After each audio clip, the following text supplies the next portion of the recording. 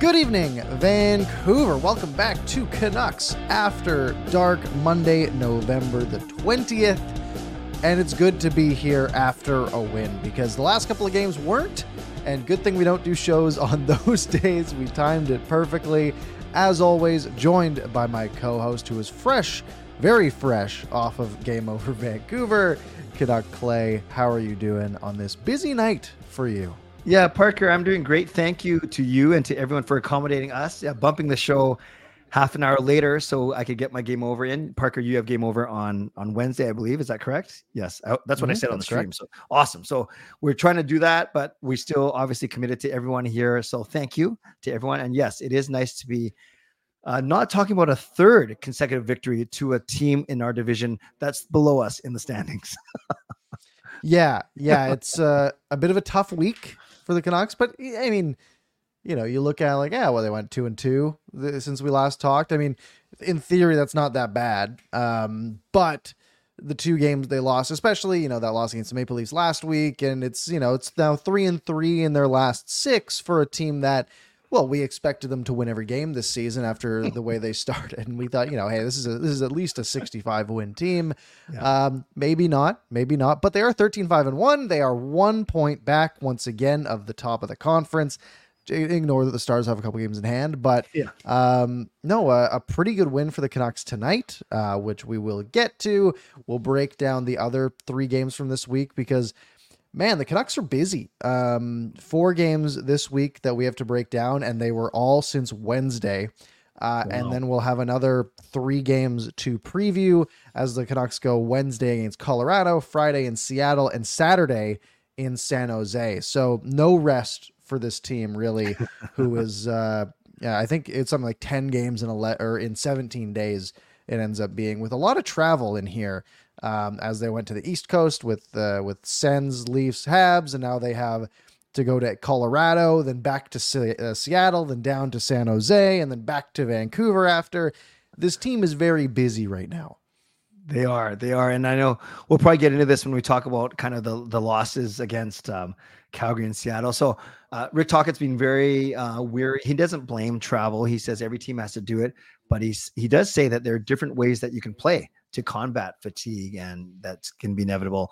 And I don't think the Canucks look tired tonight. They definitely didn't, but I think there are moments, and I know we'll get into this in the Calgary and especially the Seattle game, where they didn't look particularly fresh.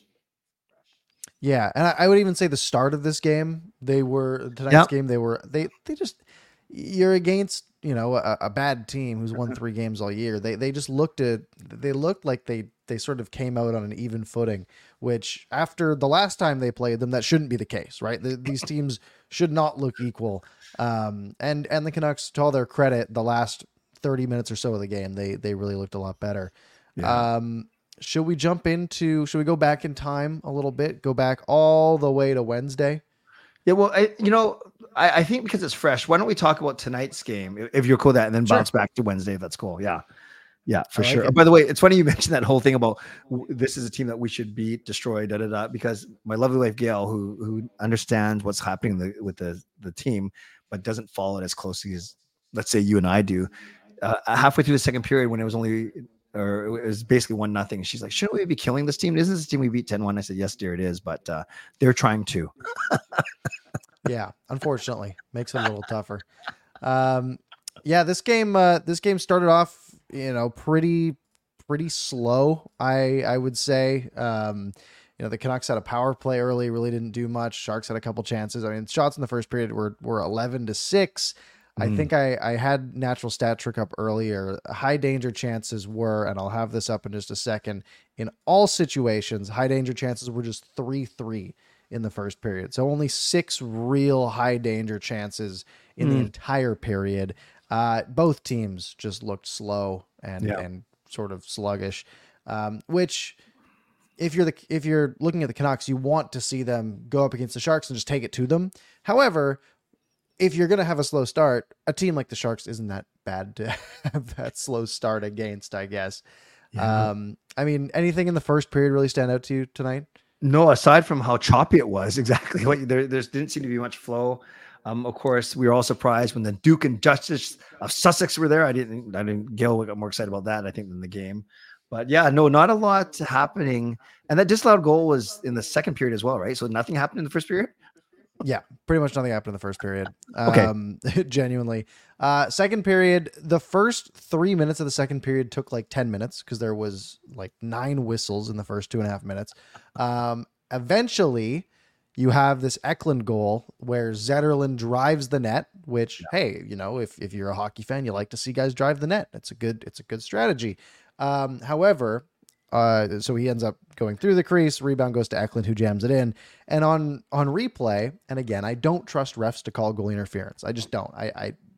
You can look at this and say it's goal interference all day. I'm sweating watching this review. But when you have both of your skates go through the crease with not even like your feet were close together, like shoulder width apart, both feet going through the crease, taking the goalie out. Yes. Were you nervous about this goal interference coming back? Well, I had 2 thoughts, Parker. One of them was, I know people have been joking on Twitter and at least on my channel, maybe on yours too, that they never ever seem to talk. It never ever seems to challenge a goal when Demko's involved. I don't know if he thinks that Demko's a big boy or something, or that Casey DeSmith needs more help. So there's that thought. Oh, he's actually challenging a goal for Demko. And to me, it was more, to be honest, Parker, I didn't even notice the skates. I noticed more Demko's just his unnatural movement from left to right. He wasn't sliding to make a save. He was almost pushed and rotated a little bit. So I was pretty confident it was going to get called back. Yeah, because that was me too, right? Obviously, he gets pulled away from where the puck is. Yeah. And then, I'm looking at, I'm like, Hughes kind of gets in there and gets, or maybe it was Lafferty, like someone kind of gets a stick in there. And could they say they pushed him into the net? But it's like, no, he's driving. There was no way he wasn't going right through the crease and getting that contact with Demko. So it does come back, which is very good. And then the Canucks come out and that's when they start actually like putting some pressure on. And it was really the Höglander line that came out and just applied a ton of pressure in the offensive zone. You then have Quinn Hughes doing a little dance on the blue line. Literally, he skates in down the right wing, stops, comes back, goes all the way around up the blue line, makes it look like he might play a drop to Hronek, but doesn't, comes all the way down the side. And then just such a good read on this shot, because a lot of the times guys will come down that side and they'll try to go, try to pick the corner right next to the goalie's head, right? 'Cause that's a tough save for the goalie, right? There'll be about a puck-sized hole right there usually. But Blackwood committed so hard to that and got so tight to the post. And you grab a screen grab as Hughes takes this shot, Blackwood looks like he's getting like compressed into the post, how tight he is against it. And Hughes could not place this any better, right? Right off the far post. If he goes half an inch this way, it's gone and it's going outside of the zone, honestly. I mean, just a special shot, a special play all around from Hughes. We've joked, Parker, so much about him adding 15 to 20 miles an hour on his shot. Do you remember him, though, honestly, this much kind of walking the line? Yes, but always coming down one of the wings, especially the left side, because he's a left side defenseman. I don't remember him doing it as much as he's doing it this year. Or maybe it's because he's scoring that I'm noticing it more. But I don't know. Correct me if I'm wrong. I don't remember him doing it this often last year. Yeah, it could be a confidence thing, honestly, like knowing like, hey, my shot goes in now. Like I've got a good dangerous shot. I mean, he already has more than a third of the shots that he had all of last year, right? Last year he had 154 shots. This year he's got 58. Wow. So he's on pace for something like more than 200 shots, like 220 shots maybe this year. So he's shooting the puck more for sure. There's no question about that. In less ice time per game, honestly. He definitely seems to be more willing to make a play to the net. Whereas before, even if he did walk the line and come down the left side, he's always looking far side for that pass, right? Sure. Or going back to the point. But I think his shot improved so much, and I mean he's shooting at a clip, 3x what it was last year's shooting percentage. And part of that is, gonna regress, but part of that is just being a better shooter now. That he sort of knows like, hey, it's not just a low percentage shot. If I shoot it from out here, there's actually a real chance something happens. And coming into this week, I know I heard on I was out of there in Halford and Brough for one of the different shows on Sportsnet 650. Something like his possession stats, it's almost like 10 or 12 minutes more than the next player in the league. And that's 10 or 12 minutes with the puck on a stick. That sounds like way too much. But I know it's some crazy stat. He's spending like 2 minutes or something per game with the puck on his stick, which, I mean, you're like, hey, well, he's out for 25 minutes and there's 10 guys on the ice, so theoretically he should have it for 2.5 minutes. But no, like the puck isn't on a stick a lot of the time, right? The puck, especially in the NHL, it's a very quick passing game. There's shots, there's pucks going around the boards to somebody, right? Those don't count. It's time where the puck is actually on your stick. Yeah. Most guys only hold the puck for 3, 4, maybe 5 seconds at a time, but I mean, sure, maybe a lot of that is Quinn Hughes standing behind the net waiting for line change, but a lot of it is, a guy comes into pressure and he'll just loop back and keep possession and create so much space that, it's fantastic to watch. It's so impressive. And you saw that stat that they showed on the broadcast about the second fastest Canuck to get to 30 points, only behind Tony Tanti. Pretty cool. Yeah, and not to mention the third fastest defenseman to do it as well. He's the third defenseman in NHL history with 30 points in fewer than 20 games in a season, joining Bobby Orr, who did it 5 times. Pretty good. And Al McInnes, who did it in 1990. That's decent company for a guy who, didn't seem like, I mean, he's a good passer and a good playmaker, but adding 8 goals helps a lot this early in the season. Oh, phenomenal. And Spartan, thanks for the donations. We'll recognize them all at the end of the show, actually. But thank you, Spartan, for we see them coming through for sure. Yeah, for sure. So anyways, a great goal that we've sort of got stuck on because it was, I mean, Hughes has been such a good story. Ian Cole takes a penalty right after to kill the momentum a little bit, goes off for interference. This penalty kill was fantastic. I think Demko had to make 3 really good saves. Or sorry, penalty kill wasn't fantastic. The power play for the Sharks was fantastic. But Demko played very, very well. And then we have the Höglander penalty with 3.5 to go in the first period or second period. Before I say anything, what's your take on this play? It's so funny. I was going to say the same. As you know, I always watch your post-game videos. I couldn't today because obviously I was hosting Game Over Vancouver. So I'm not sure if you spent a lot of time on it, a little bit of time. Nick and I talked about it on Game Over, of course. Okay, so I'll preface this by saying I've never played competitive hockey. I play roller hockey, fine. And if I ever fall down or slew-foot a guy, it's because I'm trying to hurt him. It's because I'm literally trying not to fall over myself. I know they said Höglander's never received a major penalty in his career. So what I basically made the point of is I don't think, like by true definition of hearing intent to injure, I don't think there was an intent to injure. Was it the cleanest play ever? Maybe not. I don't think it was an intentional slew foot, like I'm going to destroy this guy. But as their legs got tangled, his right leg was behind LeBanc's left leg, and unfortunately, LeBanc's body twisted as they were coming down. So all to say, I know he was given the 5-minute match penalty for intent to injure, but is it possible that you could slew foot a guy without trying not to hurt him? Maybe I just sounded the stupidest thing I've ever said. I don't know. Technically not anymore. They added that to the rules recently, and I saw that on Twitter. Any slew foot is an automatic match penalty. Okay. So that twisted my view a little bit as well, because when I saw it happen in real time, I honestly thought LeBanc was the one who initiated, and I was like, oh, Höglander's getting the penalty because he got hurt. And then they show the replay. I'm like, okay, yeah, Höglander got the shoulder around and sort of won the battle, as in took him down. And then on the fourth replay, it's like, okay, yeah, he does. I mean, as they're both sort of off balance, Höglander's right leg plants there as they're doing this battle. Do I think Höglander was thinking, oh, I'm going to get the leg behind him and slew foot him? I don't think so. I genuinely think it was two guys are sort of battling, clearly not happy with each other. And I think Höglander, they were both off balance. Höglander's leg goes there as he's doing this move. I think the shoulder to try to pull him down, I think that was intentional. I think putting the foot there wasn't. But again, I don't know, right? I'm not in his mind. However, based on the letter of the law, it was a slew foot. I mean, the foot was there. He pulled him down that way. Right. And by the letter of the law, that's a match penalty now. I would have, if that wasn't the case, I would have said, it's probably 2. I don't know, even though we did get hurt. Yeah. Yeah, like it's roughing, really. I mean, intent to injure is such like a silly term to me, because it's like, yeah, you can get a fight with somebody, you're trying to hurt them. You can cross check a guy in the back right into the post and to get 2 minutes for cross checking, but you were trying to hurt him, right? There's so many intents to injure throughout hockey games, and you're trying to make the guy feel it, right? But letter of the law, it was a slew foot and it is a game. And if it was against anyone but the Sharks, that might have been very bad for the Canucks in this one.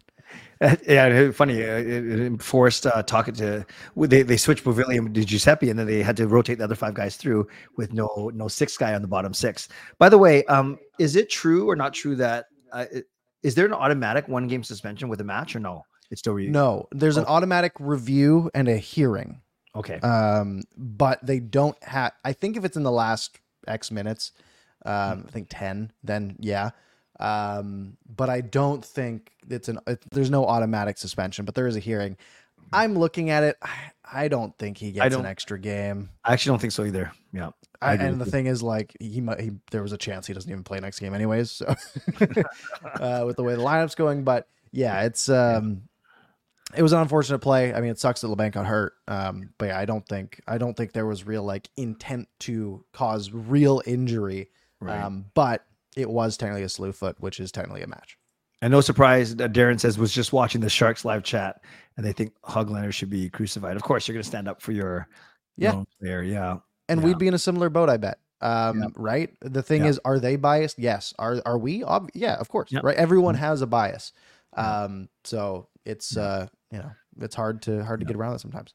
Lucas, thank you for the donation. We're going to highlight the donations at the very end of the show, but thank you. And we know that you were there at the arena, which is awesome. We know that it was Autism Acceptance Night, and we know you're a great advocate for that particular cause. So thank you for the donation, and keep up the great work. Yeah, keep up the great work, Lucas. Good job. Wow. So Canucks go to a 5-minute kill, which is scary. They're up a goal, right? Sharks can easily get 1. They could even get 2 coming into the end of the period. It's 3.5 minutes, or sorry, it's 1.5 minute in the second, and then 3.5 will carry over to the third, if I remember that correctly. So Sharks honestly don't do much on the power play. Great kill from the Canucks. They're keeping everything out. And then Dakota Joshua on this PK makes such a great play to break up the play on the point, get the puck out. And then the Canucks get the puck in deep. They get a line change, essentially. Phil Giuseppe just turns away from the puck, gets off the ice, which allows Blueger to jump on as Lafferty just goes and wins a battle on the penalty kill. I have to imagine this is just good situational awareness from Lafferty. He probably knows, hey, when I was on the way down the ice, there was 11 seconds on the clock, right? They keep track of how much time's left. He knows that, I can go in deep. The odds that they come the other way in that time is pretty low, right? So I'm just going to go all out. And it works. I mean, he wins the puck battle in the corner. He gets the puck out to Blueger, who's skating in. Teddy Blueger cannot buy a goal tonight, but his rebound, Lafferty comes out of the corner and the puck's just sitting there, and he jams it in with less than a second to go. Now, I thought I saw in the replay, was it Lafferty or Blueger that won the battle on the side? And like, didn't a San Jose player either fall on the puck or fall over? So, like, there's a breakdown too, right? In the corner to get the puck think out. So. Yeah. I think Lafferty ended up just winning the battle. And I don't think that guy got up after. But obviously you never want to give up a shorthanded goal. You never want to give up a goal in the last, let alone minute, second of a period. And that could have been a backbreaker. It was sort of a backbreaker. It wasn't a complete backbreaker because San Jose ends up getting one back, but still, that's horrible. That's horrible. Yeah. Typically, and I looked at that goal that happened. I'm like, God, that's game. Like genuinely, that's such a deflator for teams. And it helped that they had 3.5 minutes of power play coming back. Because when you're a team, that's what I said on my post game. Like, look, the Sharks aren't even scoring 2 goals a game right now this season, right? Yes. Now we have to go out and get 2 in the next period to tie it. That's a tall order, right? And they of course they get one back in the third. That shot that just hits Myers, I think in the hands. It looked like the gut, but it might have been hands. No, I agree with you. Yeah, it just drops right in front of him to Hurdle, and Myers is just standing there like this, and the Hurdle just snipes it. Essentially, a quick snapshot. We shouldn't laugh, but I know the insensitive fan, and I admit, part of me was yelling at Myers for just standing there doubled over. Probably he's in excruciating pain. Like Right. I get it. He's a tough guy. I'm not. You quibble all you want about his mistakes, whatever. But I'm sure anyone who gets hit in the wrist with a puck is gonna. Yeah, for sure. It's just a funny visual, especially because he didn't miss a shift, right? Like if he was out for the game from that, I wouldn't be joking about it. But he came right back. So they get one back, and then at the end of this power play, the Sharks 3.5 minutes. Again, really good penalty kill the rest of the way, especially from guys like Pettersson and Miller. And then Pettersson just ends up going for a skate.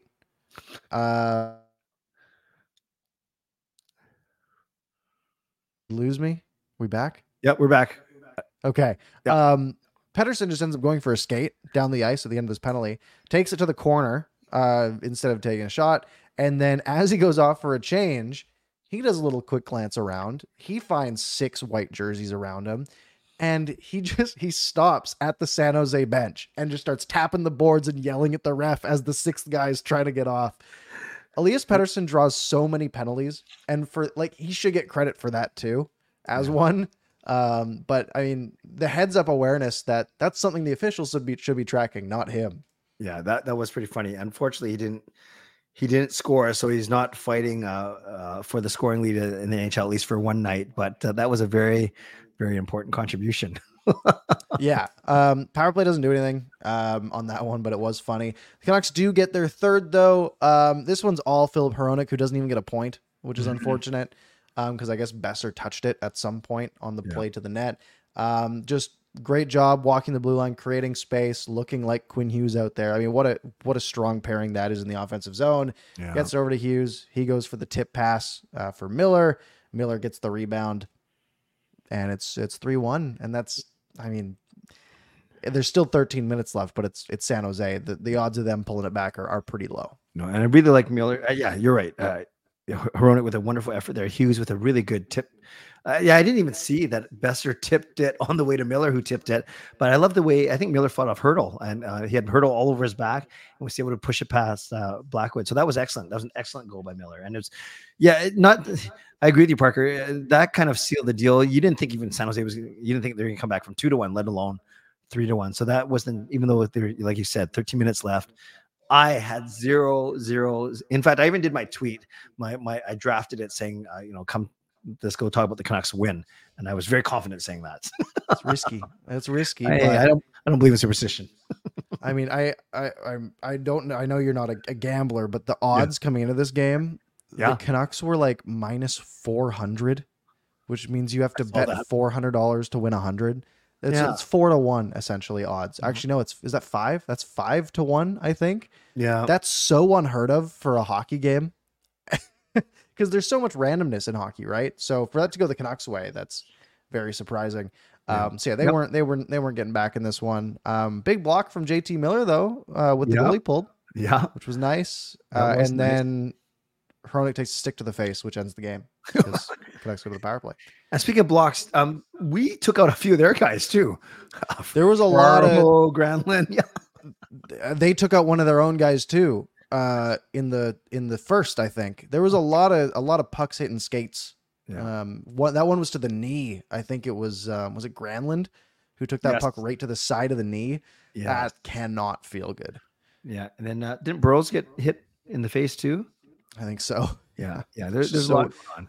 Yeah. A very lots of pucks hitting people in this one, but it's a good bounce back game. The Canucks needed it. I mean, it's always not a must win, right? But they with the strong start they had, you want them to build up as many points as possible. And these games against the Sharks, you just have to win them, right? Yeah. So they go to 13-5-1. They've still won 7 of their last 10, even though they've only won 3 of their last 6 because they won the 4 before that. So just a much needed, pretty easy win. Yeah.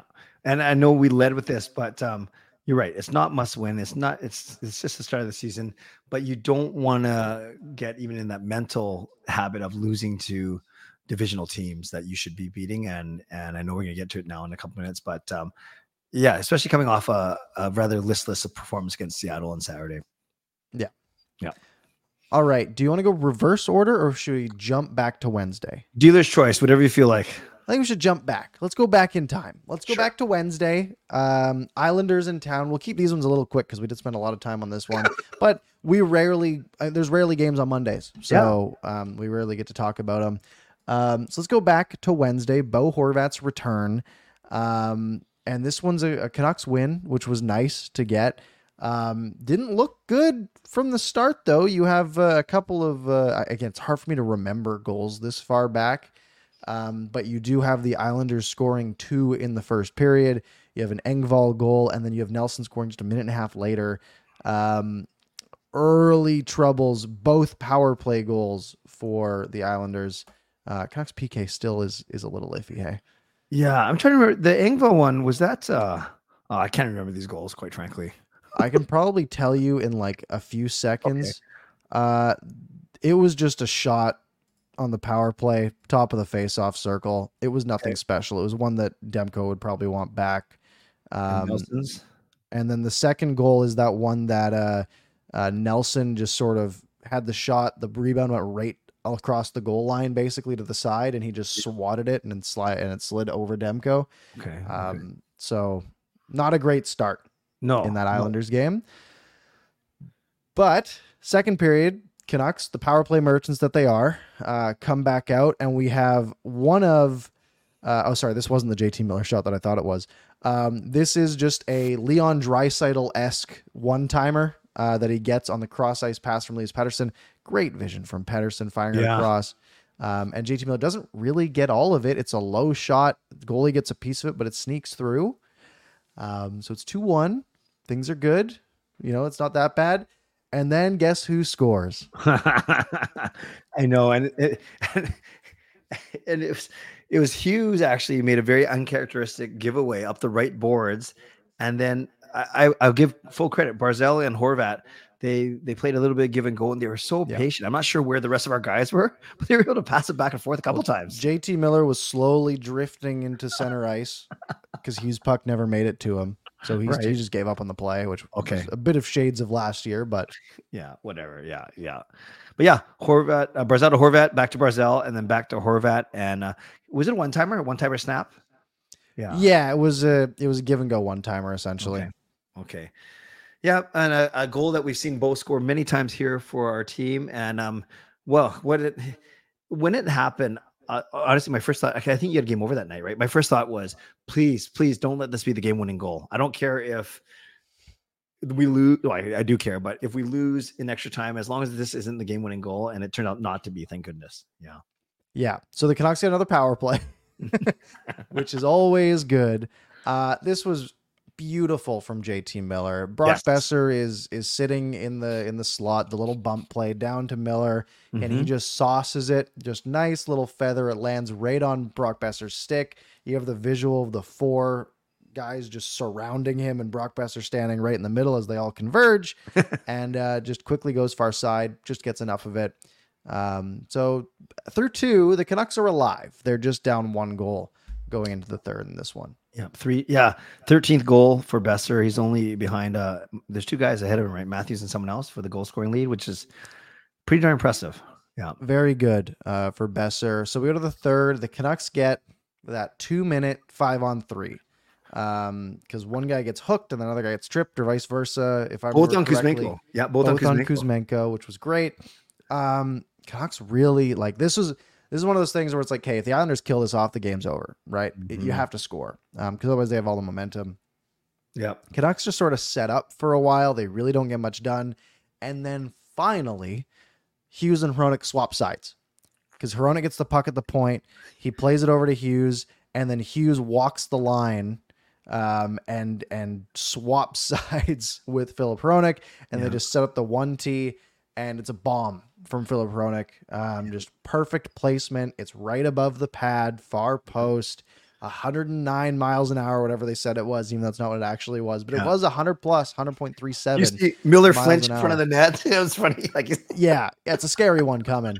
Hronek's got he's got a rocket on him, and 3 power play goals for the Canucks to tie this one up.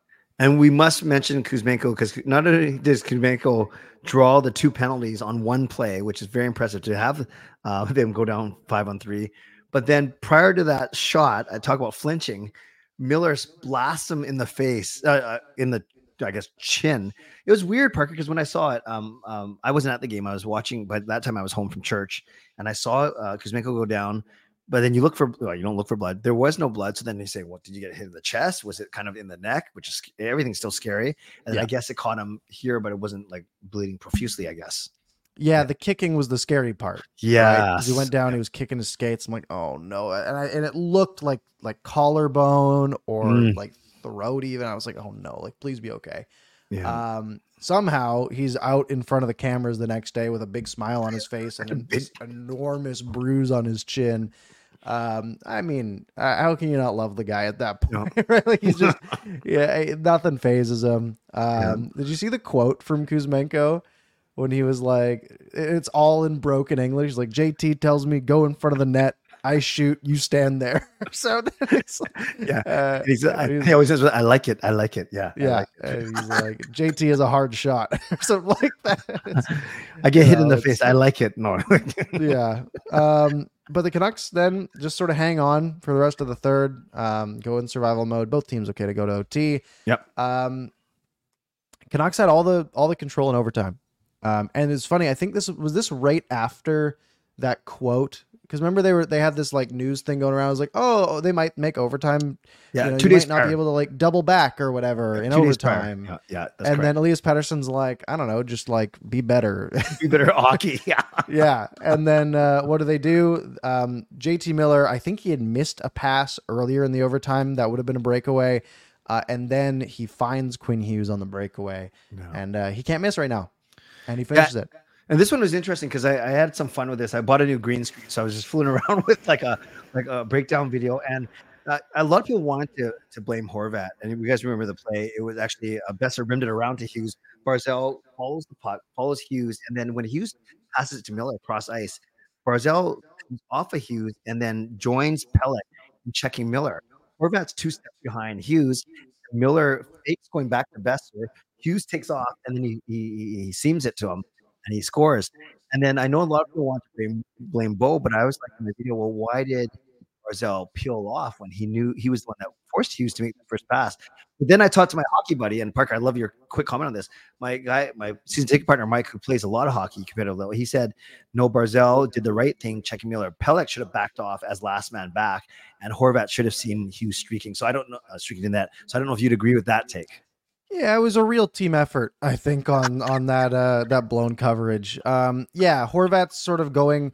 I mean, honestly, where Horvat's skating, he's looking to prevent that pass to Hughes, right? Right. He's thinking Hughes is going to sort of stay on that wall, and Miller's going to pass it back, and they're going to turn up ice. So Horvat goes to just sort of be in that passing lane, and Hughes just darts away. Now, the Islanders defenseman, his job there is to not be beat by anybody, right? Just needs to always be between the closest guy and the net.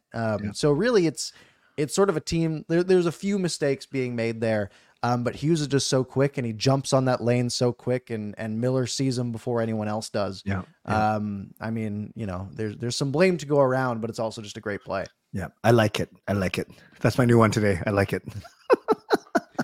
So good win. That's the one we'll spend the most time on, I think, out of the next two. Okay. Because the next two are pretty miserable. Canucks have to hop on a plane and go right to the Flames. It's a 6 p.m. start, so you lose an hour there, and the flight and whatever. And they flew that night, didn't they? After the game, they got in at 2:30.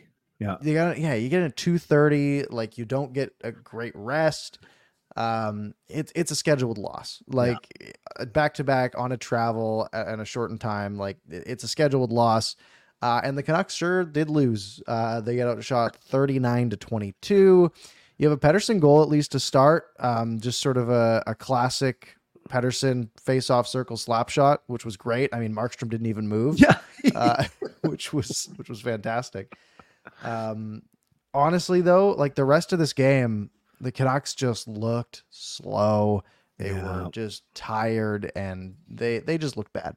Yeah, and this was DeSmith, right? DeSmith, who plays every Yep. Saturday night game, apparently, except for one so far. So, and it was his first regulation loss. But yeah, the Dubé goal leaked through him. The Hannafin goal was a team effort of poor defensive play, right? Not taking that short side and putting it behind himself. So, and then you have Huberto score. Yeah, it was weird. That was the one where all 5 Calgary goal scorers scored their third goal of the season, which is absolutely strange. And then an empty netter. Yeah, there wasn't a lot to like about the Canucks game. I think you're right. I think the travel had a little bit to do with it for sure. For sure. Yeah, they just didn't look good, and I really I sat there after that game. And I'm like, hey, can't look into this. Like you just can't put that much stock into this game. Yeah. You want it. It sucks that it's a division rival and it's Calgary, and they've found their footing a little bit, at least at this time. And you just want to keep this winning streak alive, but it's not the end of the world. They lost this one.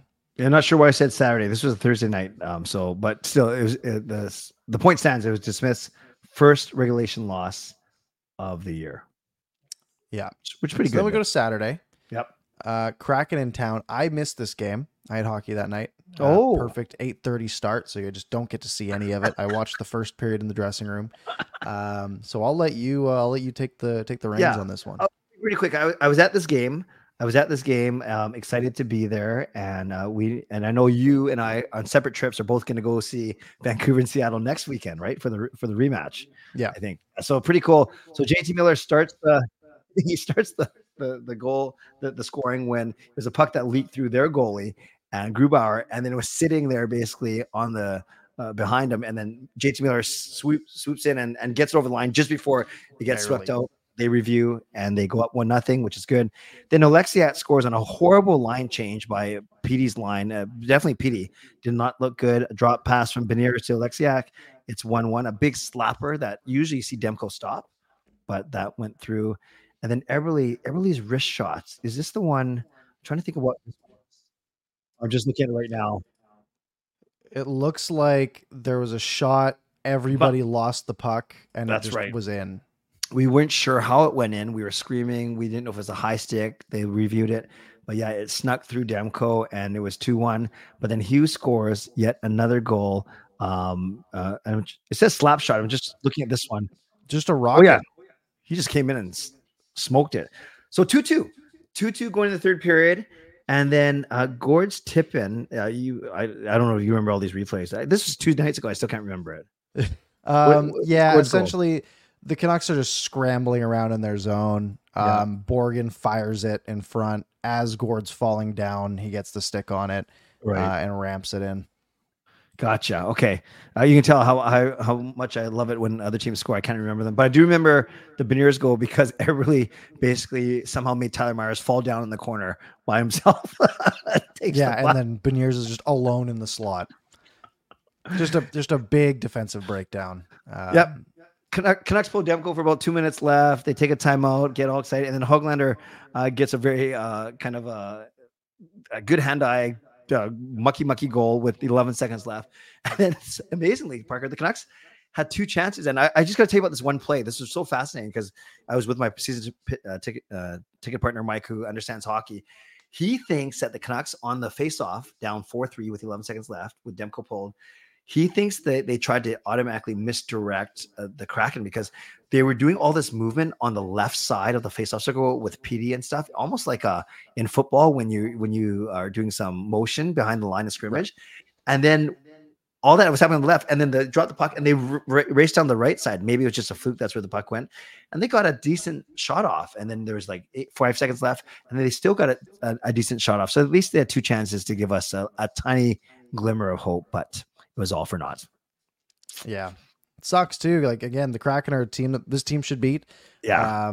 Did they look slow? Did they look tired in this one? Or what was it just bounces didn't go their way? No, I think they played them pretty even the first 2. Actually, the shots were 9-8, 8-8, 9-8. So from a shot perspective, I didn't see any team dominate the other team, but I did think that Seattle seemed hungrier in the third period when they got those 2 goals. And I know Rick Tocchet always talks about the 3 S's: structure, systems, and staples. The staples being hard to play against, a good first pass, all those things, playing on the rails, as he always said. And I think the Canucks did get a little bit away from it. And this is the game where Parker Tocchet said that he needs guys to play a little bit tougher. Yeah, looking at natural stat trick, high danger chances in this game end up being 13-6 in favor of Seattle. Yeah, especially in that third period, 7-2 is the big difference maker. Expected goals 2.57 to 1.75 for Seattle. Again, in Seattle's favor at a 60-40 clip. Yep. Corsi, Canucks led 55-46, and Fenwick, which is shots on target at least or blocked, 35-36. So again, basically even. And overall shots, like you said, basically even. Scoring chances, basically even. It's those high dangers, right? That's where the expected goals come from. It's the high danger ones. Canucks allowed a few more. Yeah, when I think about it, at least Alexei's first goal, Benier's fourth goal, they're uncontested from the slot. And those are obviously high danger chances. Yeah, that makes it tough. Yes. Definitely makes it tough on your goalie, especially. But they bounce back tonight, which is great. So really it's a 2-2 week, which, we'd love to see better, but we've asked for a lot lately. So like we said, that puts the Canucks at 27 points in 19 games. Coming into tonight, at least for the Athletic, the Canucks were sitting at a 92% chance at 103 points projected. I doubt that changes with a win over the Sharks because I'm sure they were projected to get 2 points in almost every simulation that the Athletic ran. But either way, still second in the Pacific, 2 points up with the Kings. Kings do have a couple games in hand, but again, playoffs is what we want, right? We just want to see the team in the mix in April. They've got a nice healthy gap. The teams in Wild Card 2 both have 19 points. And then beneath that, it's 2 500 teams. It's the Ducks at 9-9. It's the Coyotes at 8-2. And then you have the Flames on a, moving up a little bit. I mean, 5-3-2 in their last 10. It's better than Edmonton, but they're still 10 points back. It's funny, Parker, that you mentioned the Dom Decisions Athletic model. I believe that's the same model that has the Sharks with 0% chance of making the playoffs. Yes, 0. Deserved 0. It is 0. They've been at 0 since before the season started. Day 1 of the NHL season, he had them at 0. The only team in the league, projected 67 points. They've been worse. Now they're projected to get 52 points. That is approaching Colorado from 2018 or 19 or 17, whatever, futility. But then they turn around and win a cup. So maybe there's some method to madness. Yeah. It's nearing historic levels. I mean, the Capital, they're not going to be the 75 Capitals, right? They won 8 games all year. So that might be a little bit tough. But I think for goals per game, they're last in history. They showed that graphic on the screen on the game tonight. They have what's their goals per game right now? They have 27 goals in 18 games. So 1.5 goals per game right now for the Sharks. Right. That is so ridiculously bad. The Canucks are at 4. That was the graphic where the 5 teams after them, it was all from the 1930s. I remember. Yeah. And Shorty had the quip about they're all playing against Cheech at the time. Yeah. Very good. So the Sharks are bad. The Sharks are bad. Okay. So I guess we should, speaking of Sharks and Kraken, we get to play them again. I guess we get to preview the next 3 games now. Yeah. Next 3. So Wednesday, the Canucks got to travel all the way to Colorado. Not a quick flight, really. Do you know if they're traveling tonight? I hope not. They usually would, I would assume, but then you wouldn't get into probably 6 a.m. local. So they're 2 hours ahead. So maybe not. Maybe you sleep here, you fly there tomorrow. You're not practicing anyways. Yeah. And it'll probably be a very limited morning skate even on Wednesday. Yeah. And then so that's a game that'll be tough. The Avs are obviously good. They're 11-6. Right. You're on the road again. This team's pretty fatigued. The Avalanche lost to the Preds today 4-3, but they've been pretty hot, right? They beat the Stars 6-3. They beat the Ducks 8-2 last week. They beat the Kraken 5-1. So the Avs have been looking good. That'll be by far their toughest game of the week for the Canucks. And you have game over that night. I think we talked about, right? Yeah. Oh, exciting. Yeah, Colorado, that's always a marquee matchup. I love, and a simple, easy comparable has always been this Hughes versus McCarr debate. And I think we can agree up until this year, you'd give the edge to McCarr, but it's kind of nice that we're walking in as Hughes being the right now, at least this season, being known as a better defenseman. So I can't wait. I think it's gonna be a lot of fun. It's this year. It's actually a debate, right? It hasn't been really, and then people have tried to make it one. And I've always said, look, Makar's just so good, and a he has righty. been again this year. He's been so good, but now he's at least making it interesting. I mean, Makar always just scored more goals, right? That was a big thing, and had more points anyways.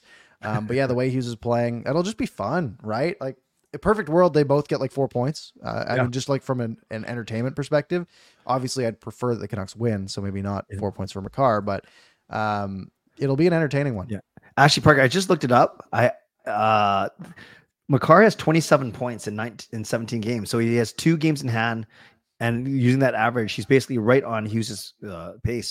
So he's going to become the 4th defenseman in NHL history to have that 30 points in less than 20 games. That's crazy. It is. It's crazy. Yeah, the Avs are. It's going to be a high scoring one too. The Avs are involved in a lot of high scoring games. You know, they're averaging about 4 goals a game almost, as well, just like the Canucks are, maybe a little bit less. But they also allow more goals than the Canucks do. So good. Should be a fun one. Awesome. So that's Wednesday. I agree. The toughest of the 3 games for sure. And the Canucks fly all the way back here, essentially, to Seattle, to play on Friday night at Climate Pledge, which will be fun. We will both be there. We will both be there, differently but the same. Yes. So that'll be fun. Either way, though, I mean, Kraken have weirdly had the Canucks number. Yeah, it's bizarre, but they beat them twice in preseason. They beat them this week. I would love to just see a big bounce back here. Me too. And there's no rivalry, Parker. You and I have talked about this before. Until either something dirty happens between them, or you at least play one playoff series. Right now, it's not a rivalry. It's we want to beat them. They want to beat us. We don't want them to be better than us because they just came in the league 2 seasons ago. But overall, it's not really a rivalry just yet. Yeah. So it's Friday, and then again, quick turnaround. The Canucks then have to fly to San Jose and play the Sharks again. Again, the schedule's tough, but you still have to beat the Sharks. You absolutely have to. What do you think goaltending is going to be this week? Obviously the Canucks play Wednesday. That's gotta be Demko, right? Yeah, I'm going Demko to Smith. Demko. You think they give to Smith the Kraken, and then Demko gets the Sharks on Saturday? Yeah, because I do like.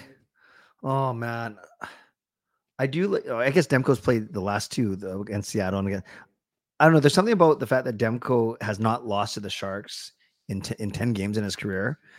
Just mentally, I think that's a big advantage. So I'd go that way.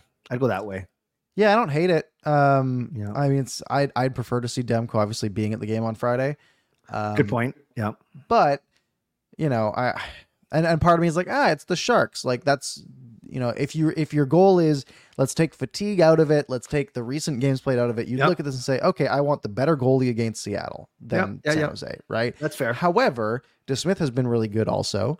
And Demko's played, you know, a decent amount lately. I mean, the Canucks have been busy, right? He played Wednesday, Saturday, and today, this last week.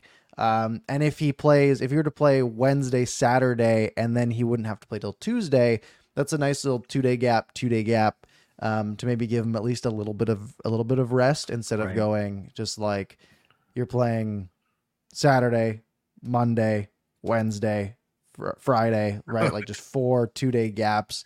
You'd like with travel. With all that travel, you'd like to get to Smith in one of those. So I think that probably is the way it'll shake out as well. And Viper makes a really good point in the chat. Says San Jose. Yeah, we know that he's from the Bay Area, and then not that you start a guy just for that, but he's gonna be motivated to play well. Yeah, we'll see. Yep. Maybe they go Demko to Smith. Demko. Yeah, that makes sense. So what's your prediction? Man, 2-1. 2-1. I 2-1 is like the looking at the teams that makes sense. But man, they've looked just a little slow lately, and that scares me a little bit. I think the Avs are going to be a tough one. Yeah. The Sharks they will beat. It's that Kraken game, right? I think they lose to the Avs, they beat the Sharks, and then that Kraken game it'll be a toss up. Yeah. I think with all that travel, I'll go 2-1. Okay, I'll go 2-1, but that Kraken game's going to OT. Fair enough. They're not going to lose with both of us being there. They will not lose. They can't. No, they never lose when I'm there on the road. Just ignore the first few games of last season. Your record is stellar. Actually, now that I think about it, please stay home. Can you give your ticket? I'm just kidding. Hey, when I was a kid, I went to a Canucks game in Arizona, and the Canucks won like 7-4. Okay, fair. That's my one claim to them doing okay on the road for me. You know what's crazy, Parker? I've been a season ticket holder for 14 years now. Of course, those are home games. I've been to not a lot. Like I'm not a champion where I've been to all 31 other arenas, but I've been to 7 or 8 to watch NHL hockey games. Mm-hmm. But I've never seen the Canucks play away. This is my first time ever. Interesting. Yeah, You've just been to other games. Yeah, I've been in Calgary. I've been to Washington. I've been to Atlanta when they had a team. I've been to a couple in the States, like California, Ottawa. I've been, but this will be my first Canucks game. It's pretty cool. That is cool. Yeah, my one road game that I was at that wasn't a Canucks game was in New York, probably 10 years ago, I think, and that was the Leafs at least. So that was a fun one. Oh, that's cool. Do you remember who won? Pardon me? Do you remember who won that game? The Rangers won in a shootout. So you're happy. And we had Leafs fans right behind us. Yes, we were happy. Awesome. So that was fun. Awesome. But yeah, no, all the other ones I've been to, the 3 Californias, Seattle, and then last year I did Philly, Washington. Right. I think that was it. Did you? I don't know. Right. Either way. And you and I have both been to Climate Pledge. You actually saw the Canucks play there, right? I was there for a playoff game to watch Seattle lose to Dallas, but we wanted to go check out the arena. Yeah, I don't know why, but yeah, so great arena. It's amazing. It kind of makes Rogers Arena look like a dump, honestly. Like it's fantastic. I love it. Yeah, I'm looking forward to it for sure. Me too. Other things. So let's get to the donations that have come in. Thank you guys very much. Spartan said we only lose to real teams like the Flames. Okay, I don't know if we're gonna call the Flames a real team yet. We did also lose to the Maple Leafs, which isn't great, but hate it. Also saying that 3B Quinn Hughes is better than McCarr. It's so close. Yeah. And then Lucas with the $10 saying, "Hey, I'll just walked in the door after coming home from the game tonight. Epic game. That's all. Great night to support the autistic community. Absolutely. Awesome. Thank you very much, Lucas, for your donation. Yeah, it was a great game. Always a good time against the bad teams if they're as bad as the Sharks are. Yes. A couple of things that I wanted to chat about while we're here.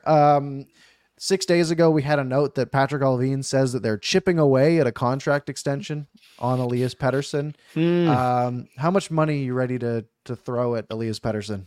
So I can say 2 things. I've always said, make him $100 million player, 8 times 12 and a half. Okay. Yeah. So, and I'm not the first person to say it. I won't be the last, but I feel confident in that take. But Parker, I know you listen to sports. You've heard some things.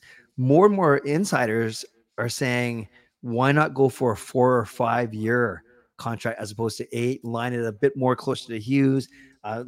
Maybe get him a bit cheaper AAV. Maybe you don't want to commit to PD when he's past 30. All these things. So I'm not sure I've completely flipped, but to me it was always a no brainer that it was going to be 8 years. But so if it's 8, to answer your question, I'm going 8 times 12.5 because I think he's not going to make McKinnon and McDavid money, but he's going to surpass all those guys like Tavares in the $11 million range. And then if you go shorter, if you go 4 or 5 years, I still think he's making 11 to 11 and a half. Yeah. Yeah. And that is McDavid money. McDavid does make 12 and a half. Oh, thank you. Thank you. But that was like years ago that he signed it by 12 and a half. Yeah. So it's a big difference. And there's a lot of there was RFA years on that, of course, too. What do you think? Yeah, I'm in the same boat. I don't want 4 years. I don't want 5 years. Give him 8. Like, let's get it done. He should be in a Canucks uniform forever. He doesn't play a style of he's not a particularly fast skater. Like, he's a fine skater. Yeah. But he doesn't play a super physical game, although he gets a bit involved. It's a very cerebral game, really good passing, a great shot. I don't really see it deteriorating dramatically, right? When he's 31, 32, right? The stars are usually the exception to those age curves, right? People are like, oh, you look at, Crosby didn't get bad. Yeah, because he's fantastic, right?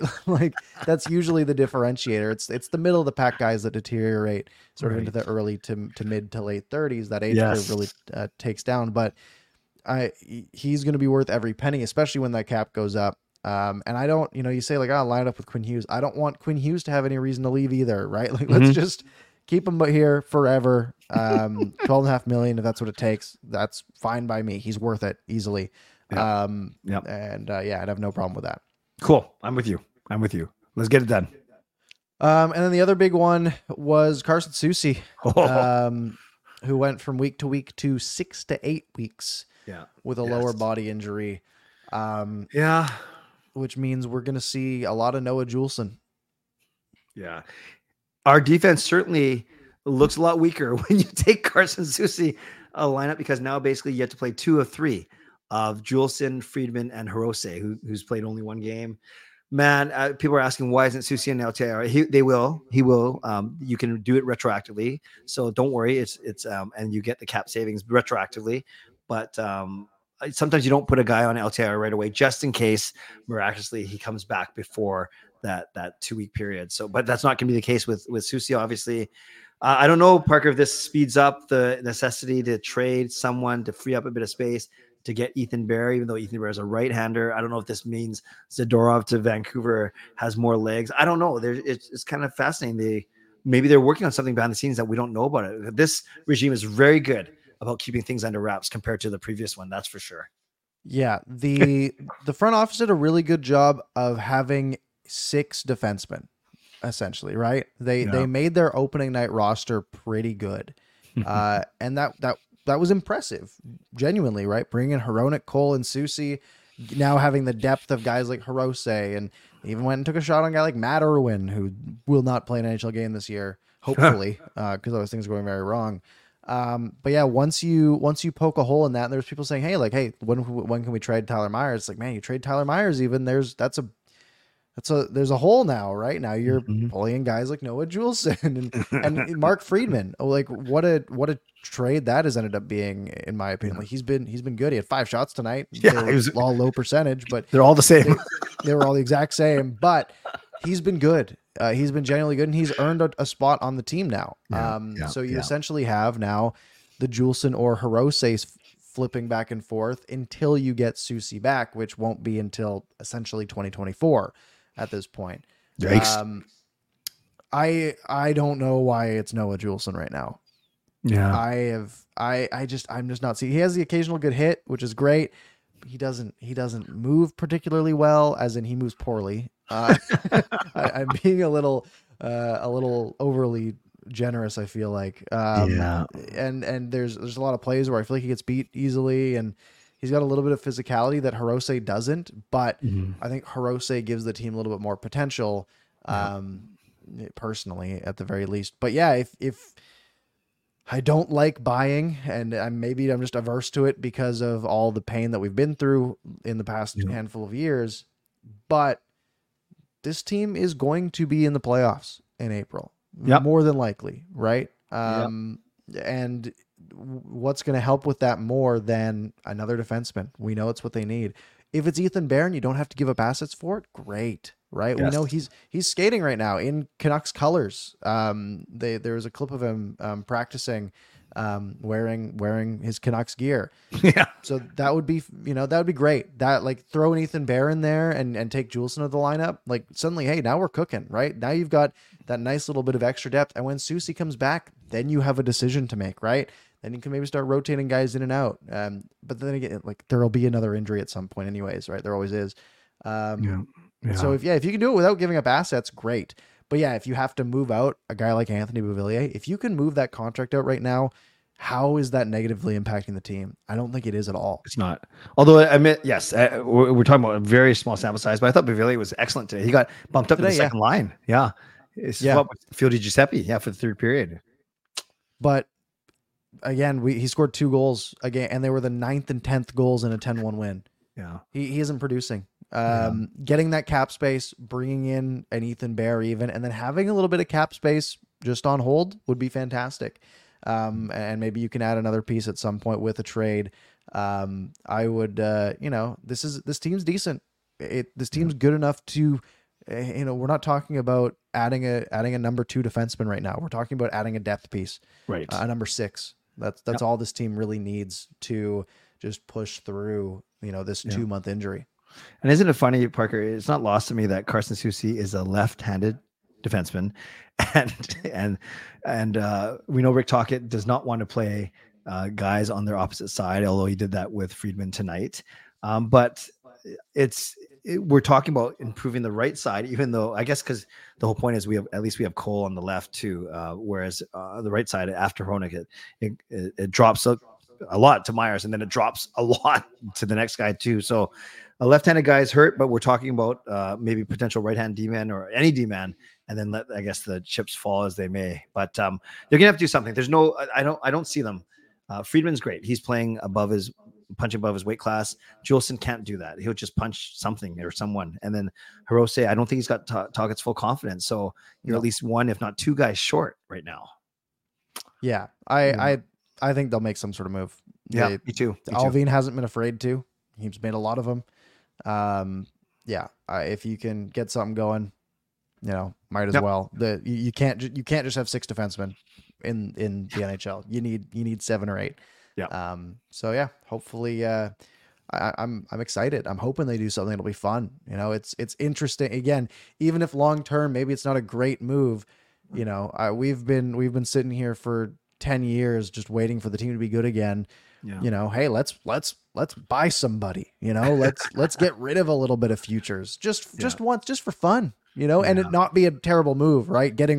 Paying a second to get rid of Jason Dickinson, which wasn't a terrible move, but you know what I mean. Or the first round pick for OEL, right? Those were buying when you're not supposed to, but now we can buy when it actually makes a semblance of sense, which would be very fun, at least to follow along. And Parker, so strange to say this. I'm calling it now, though. It's November 20th today. When it comes to the trade deadline, I think one of the biggest stories, if not the biggest story, is going to be Tyler Myers, because despite him getting walked in the corner against Seattle on Saturday, despite him looking down at his hands and his wrists and giving no, we kind of joked about that tonight. I know a lot of fans like to nitpick every single bad thing he does. Rick Tocchet loves this player. He does. He's been good too. Yeah, and he's been fine. He's been fine. So what happens when you're battling for maybe first in the division with Vegas? Just imagine, and you see the $6 million contract that's coming off your books, but you could say, I need this guy for the playoffs. It's going to be crazy if they end up keeping him and not trading him away for any assets because they think he's going to be a key part, or at least a part of the playoff run. I can't wait for it. It's going to be nuts. It's going to be nuts. Yeah. If you're in a wild card spot, trade him. At that point. But if you're top 3 in the division and you're sitting pretty comfortably, that's they don't, we've wanted to get rid of him for nothing for so long, right? Hey, let's just hang on to him for the run. And let's see what happens, right? What are you going to get for him realistically at the deadline? Probably not anything game breaking. No. So let's, again, we're putting the cart before the horse here, but it's a fun thing to think about. Yeah. I'm with you. Okay. Something to watch for sure. All right, folks, we are at the 11:30 mark plus. So thank you all very much for joining us on this late edition of Canucks After Dark. If you missed any part, you can go back to the beginning, or you can catch on your favorite podcast platform in a matter of 15 minutes or so. You can find it here in the morning on your way to work if you want to listen at that point. You can find me, Parker's Pucks, on Twitter and YouTube. You can find Clay, Canuck Clay, on Twitter and YouTube. If you're going to be at the game on Seattle, try to find us and say hi. Otherwise, Clay, any parting words this fine evening? So Parker, once again, thank you for delaying a bit. I know you got to pump a video, which is awesome. It's a win-win, but thank you for delaying for me. I know we're going to be at the game on Friday. And if somehow you guys are still awake, I'm a glutton for punishment. I started, just so everyone knows, I do a quick stream on Monday nights now, but I don't do any Canucks talk because I exhaust all my knowledge and energy with Parker here. So it would just be a repeat. So it's a little bit of a games night, what I used to do on Sunday night. And I'm still doing it tonight at 11:45. So if you want to do the trifecta with me and you're silly like me, then come join me. But otherwise, thank you everyone for a great show once again tonight. Excellent. Thank you, everyone. Have a good night.